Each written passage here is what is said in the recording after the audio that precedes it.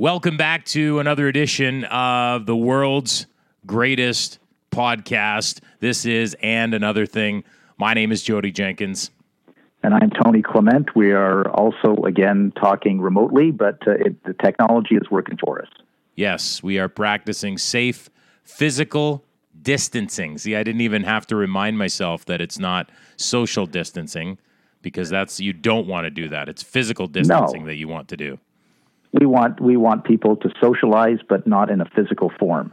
Sounds like a Star Trek episode or something. I don't know. And Tony, before we get to our guest, which I know you're very excited about welcoming, we want to kind of up the ante on this show. We need more subscribers. We need more listeners. So we're going to start with a nice controversy. And I believe COVID-19 is a complete scam.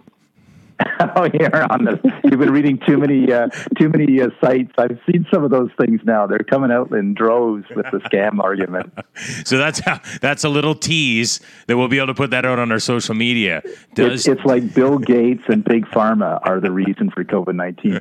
Actually, I've got a story to tell. I'll do it very briefly, but a dear friend of mine, when I was Canada's health minister, my chief researcher was a guy named Dr. Frank Plummer. And he did all of our work on HIV/AIDS. He was a world leader researcher in Kenya on HIV/AIDS. Then he worked on Ebola. He worked on SARS. I mean, the guy was amazing. Anyway, he dropped dead, unfortunately, God rest his soul, in Kenya about a month and a half ago from a heart attack, completely unrelated to COVID. And the conspiracists have said he was in on the conspiracy and he got murdered because he was going to blow the whistle on the vast worldwide conspiracy on COVID. So my friend, who is his widow, has had to not only deal with all of the arrangements for his body in Kenya and all this, but then she's getting bombarded on social media about this conspiracy. So please, people, stop it. Like this is nonsense. Okay. Yeah. Anyway, that's my diatribe. It is getting a little out of hand. In fact, just one quick one I'll tell on my end. I saw a meme last night, and I know how you love the memes, Tony. And I think it was like a screenshot of a CNN scene from one of their broadcasts, and it was an individual that had jumped out of a plane, and the byline on it, or the headline was, "Man jumps out of plane without parachute, dies of coronavirus." So yeah, okay, yeah, no, oh my gosh, oh dear. So should I introduce our guest, Jody? Well, I think that would be the polite thing to do. Yes, that would be the polite thing to do.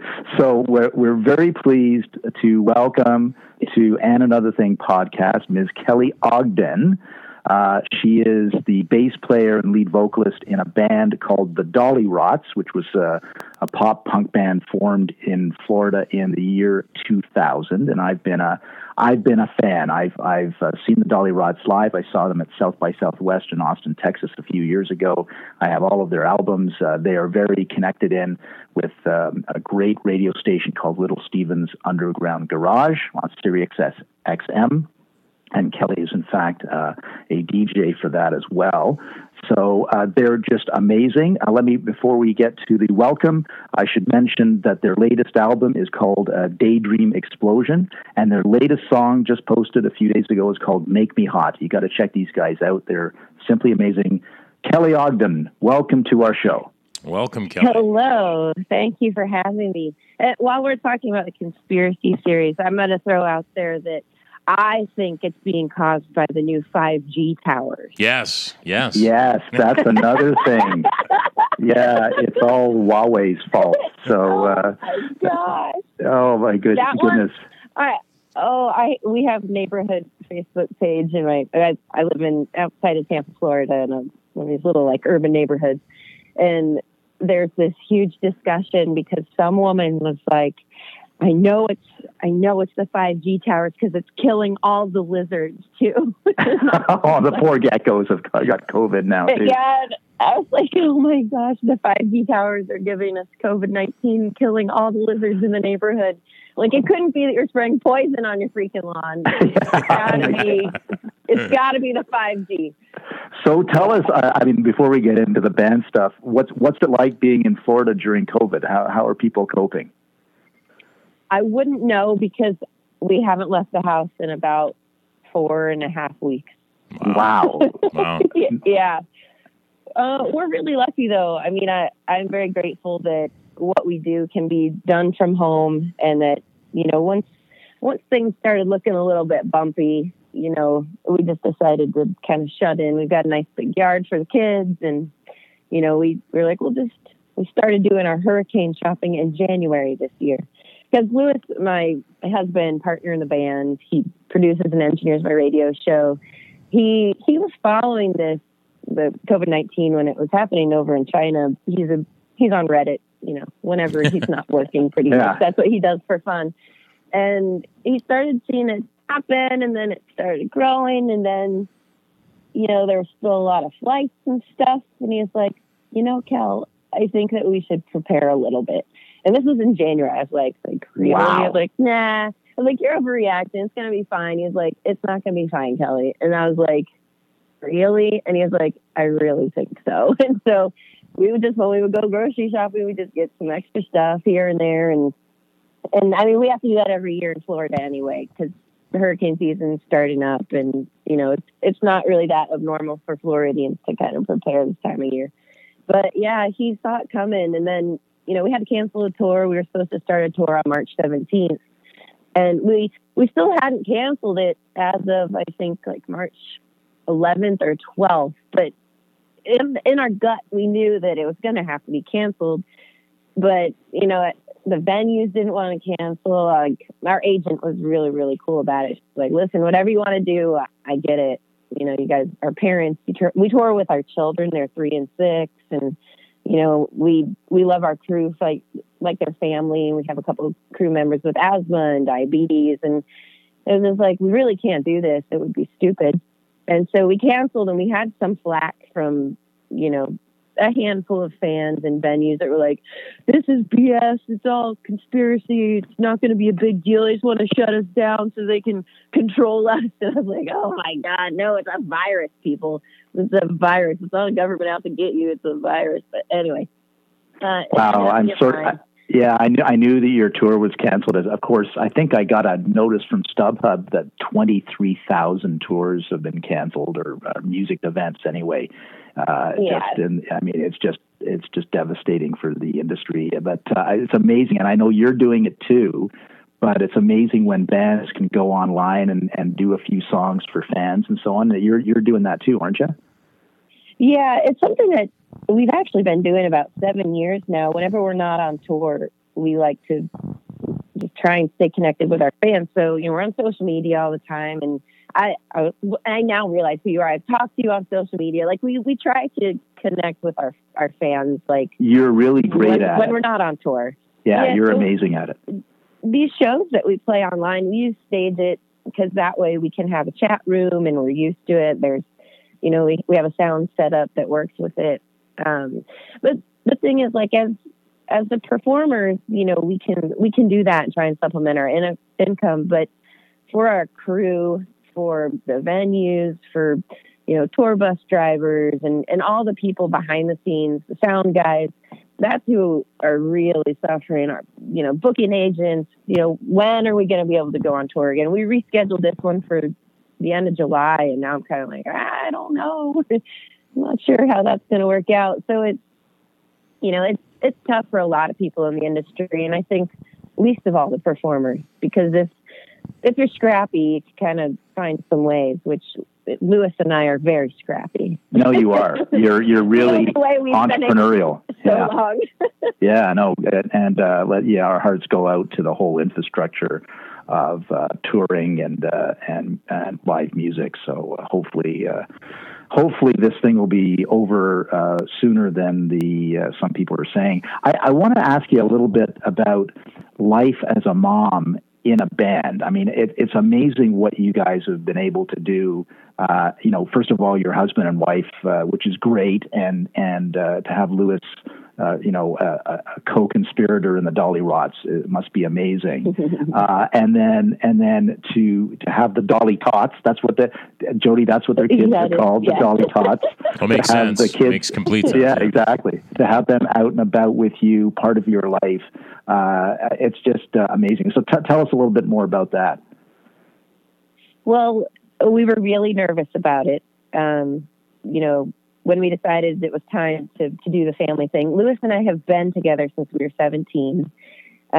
We met in 8th grade, went to college, went to the same college, much to his parents' dismay. He was pre-med, did the MCAT.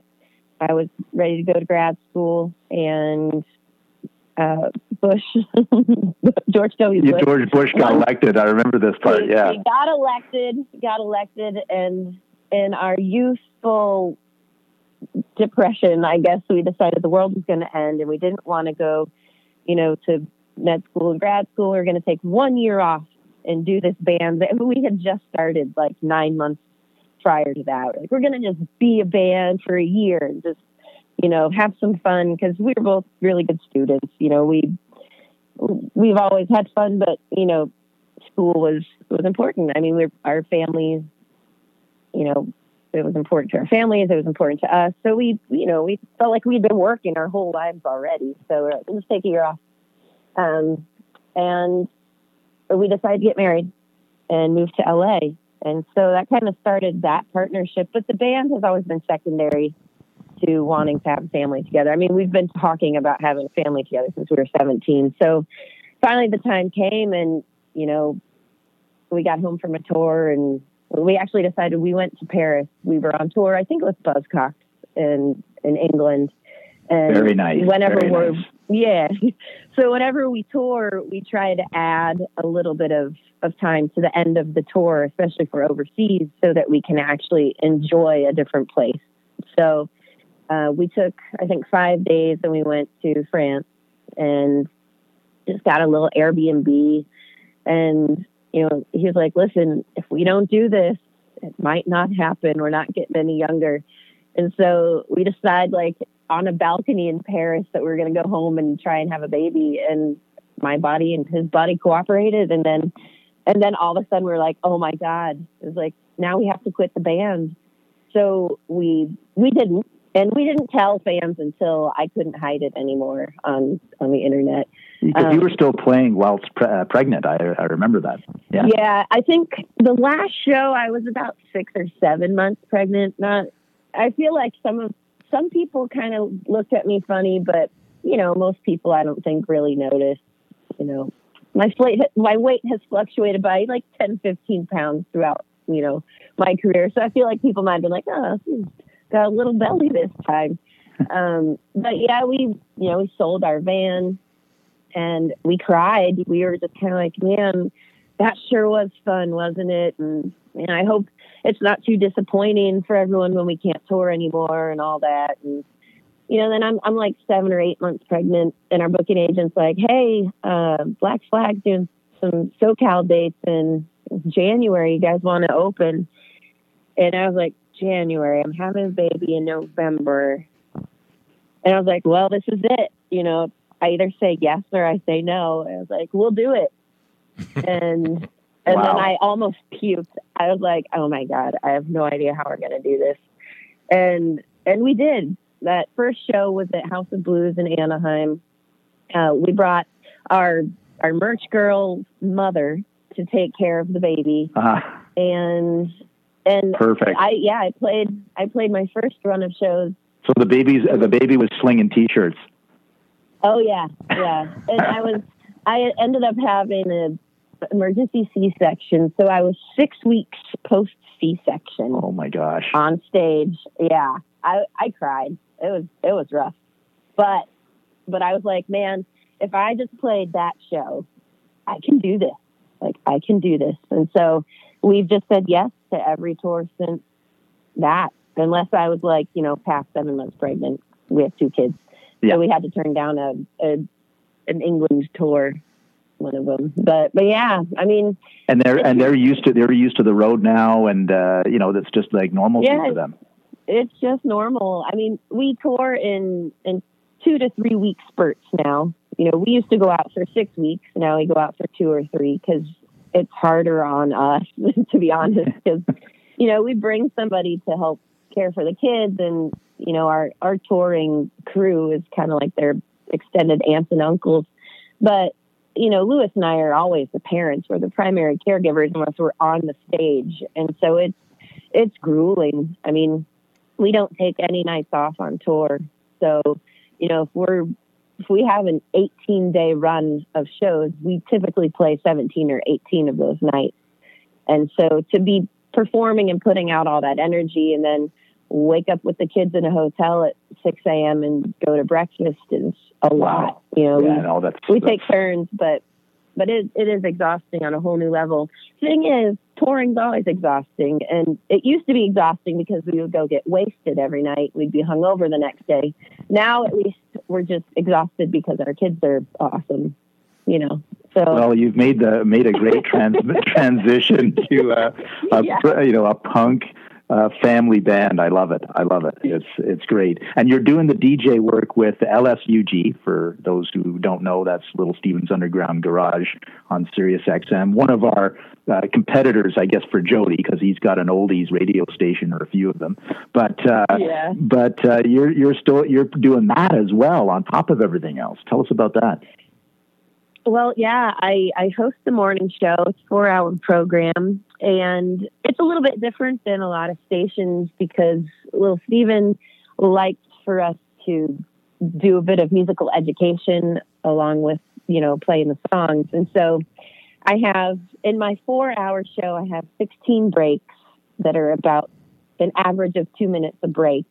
And in each break, I talk about every song that I play every day. Right. So it's a lot of research, you know, ahead of the show. And, you know, it takes some digging. It takes a lot of reading. It takes some watching documentaries, you know. My radio show, as I said, is Tony's Rockin' Shindig. And it's a 2-hour show once a month, but it takes 8 hours of research to do a 2-hour show. So I can just imagine what you're doing every day. Unbelievable. That's the thing. Like, it seems easy enough. And when I said yes, because here's the thing about Lewis and I feel like we've gotten to where we are because we always say yes. And we often have too much on our plate, but we usually can figure out a way to do it. So I said, of course I'll audition for this. I would be honored. And then I got it, and I was like, oh my God, I don't think I can do this. Because I had done a few auditions. And then he was like, well, those auditions were 3-hour shows. You're going to do a 4-hour one. And I was like, oh my God. But, you know, slowly I'm getting the hang of it. And it's great. I want to put a plug in for Kelly Ogden on Little Steven's Underground Garage when you're not listening to Jody's radio shows, right, Jody? Yeah, it was good you corrected that because I thought that this was going to be your last show, actually. So that's right. Sorry, Jody. Yeah. The funny thing, though, I mean, I grew up in Florida, so I grew up on oldies radio and top 40 radio. So the thing is, like, I'm a little bit young, I feel, to be doing an oldies morning show. And it's funny because the hardest thing is a lot of the people's names that I have to say. Yes. I've never really heard anybody say them before. I've just like read them in books or in liner notes. And so I have to go like look up pronunciation before Here's how you pronounce it. It's sometimes called I just Paul McCartney is how you pronounce it. Or Rush. That's another one. Yes, Rush, a great Canadian band. Yes, exactly. And what in terms of that part of your life, like, do you, in terms of the research, you must learn things that you never knew about the early rock and roll too. That's part of the joy about doing these shows, right? Oh yeah, it's been great. I feel like I've learned a whole lot as far as, I mean, even just the timeline of rock and roll and the amount of the overlap of songs back in the early days. I mean, I didn't realize, you know, 5 bands would record the same song and put them out there. And, you know, half of them would be, you know, in the top 20 because the song was awesome. And then the original, nobody knows, you know, like it's just really cool going back and seeing where it all kind of comes from, because I've casually known a lot of it, but when you're kind of doing a book report every day, it becomes a little bit more clear. Now, I should say that Dollyrots are a great band with original songs, but you're also a great cover band, and you've done some great covers. Yeah. The first one I fell in love with was Jody. They did a cover of Brand New Key. Do you remember that song, Jody? Yeah. I got a brand new pair of roller skates. I got a brand new key. How did you pick up on that one, Kelly?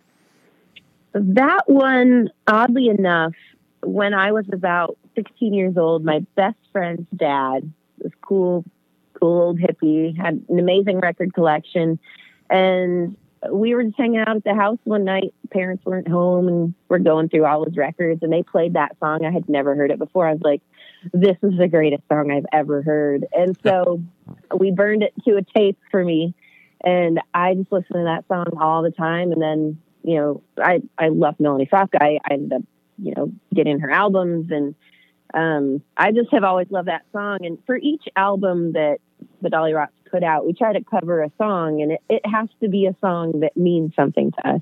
On our first record, it was Be My Baby. It was one of the first songs we ever learned to play as a band. We were pretty much a Ramones and Ronettes cover band. And you sound like, even on your original songs, I got to say, you sound a lot like the Ramones to me, and I mean that I mean that as a compliment. Kelly, I gotta ask. Go ahead. Sorry. No, go ahead, Joe. I was gonna say, I gotta ask Kelly, because I'm not. I mean, I listen to the genre that you're part of. I'm not as well versed in it as Tony would be, but one of the things I've always noticed is that those types of bands do a lot of covers. My question, so why is that? Like, one of my favorite songs of all time is actually a cover of Gin and Juice by Ween, and I know, why does that genre do a lot of covers? Well, so here's the next question. What genre is it? Yeah, well, that's why I said genre, because I didn't want to get pop punk or yeah, because I don't know. I feel like most touring bands that are at, let's say a 500 capacity venue a night or less, typically, and especially a band that's an opener band, because we joke that we're a professional opening act, because we've been fortunate to open a lot of shows. I feel like when you're playing in like the punk scene or the pop punk scene, we've never really been a huge part of like the indie scene, but like garage, all that stuff. When you go and you open for, say, Joan Jett or Buzzcocks or Black Flag or the Go-Go's or the Bangles, those are all bands that we've opened for. You kind of have to look at their audience. Okay. And what we've done is we try to do, if we're going to play a 45-minute set as an opening act, we try and play 2 covers. And we try to space them out so that people who have never seen or heard our band before, at least part of the show. So they're not like dying the whole time. At least there's something familiar. And so it's helpful to let people know, because a lot of those crowds would be older crowds, and they always have been for our band. I mean, our core audience is a strange and wonderful mix of people who include, old punk dudes in their, 50s to like 13-year-old girls and pretty much everything in between. And so when we play the Ronettes or we play the Ramones or Melanie Safka or I don't know what other Rancid done right now. Yeah, Rancid. Yeah. It shows the crowd that we're playing to that we understand, we understand the audience, and we also want them to understand that that's part of who we are as a band, that, our influences are their favorite bands, and that, we have that in common, and that helps to hear that in our originals too. Like, once you hear us play a Misfits song and a Ronette song, you kind of get it. I feel like that's kind of part of it. The other thing is a lot of our fans are really young, and by playing songs, because a lot of the times we pick older songs as covers, we don't really do modern songs typically. Well, maybe you can do Gin and Juice sometime. You can cover that track. You know, one of our merch girls, she always brings a ukulele, and that was her song. Like, we would bring her up on stage sometimes and have her do gin and juice on the ukulele. No, you can't go wrong with the D-O-double-G. I mean, it's you can't. You can't. Anyway, I think we could probably talk for hours, but we're just about running out of time here, and I don't know if Tony wanted to say anything else. Yeah, maybe Kelly, maybe you can do a free ad, something coming up that you want to promote on our show. Well, the Dollyrots are playing live on stage every weekend. So if you check dollyrots.com, we've got them listed up there. Shows are pay what you want. You pay nothing. We don't care. We're just doing it so that we could stay connected with people. And yeah, you can check out my radio show weekday mornings from 4 to 8 Eastern on Little Steven's Underground Garage. It's channel 21 on Sirius XM Radio. Which is free. Yeah, it's free. Yeah, that's right. It's free right now. That's right. Yeah, and it's free for everyone until March 15th. And then Make Me Hot. It's great new song. Yeah. So we have a brand new 7-inch out. So we did bring on tour. They're prolific. Don't worry. You'll get it from our store. Yeah, exactly. They got lots of great merchandise too. So Kelly Ogden, thank you so much for being part of our podcast. Say hi to Lewis for us. I know he's in the background taking care of business there, and just know you got fans in Canada. So I want to see a Canadian tour at some point. Okay.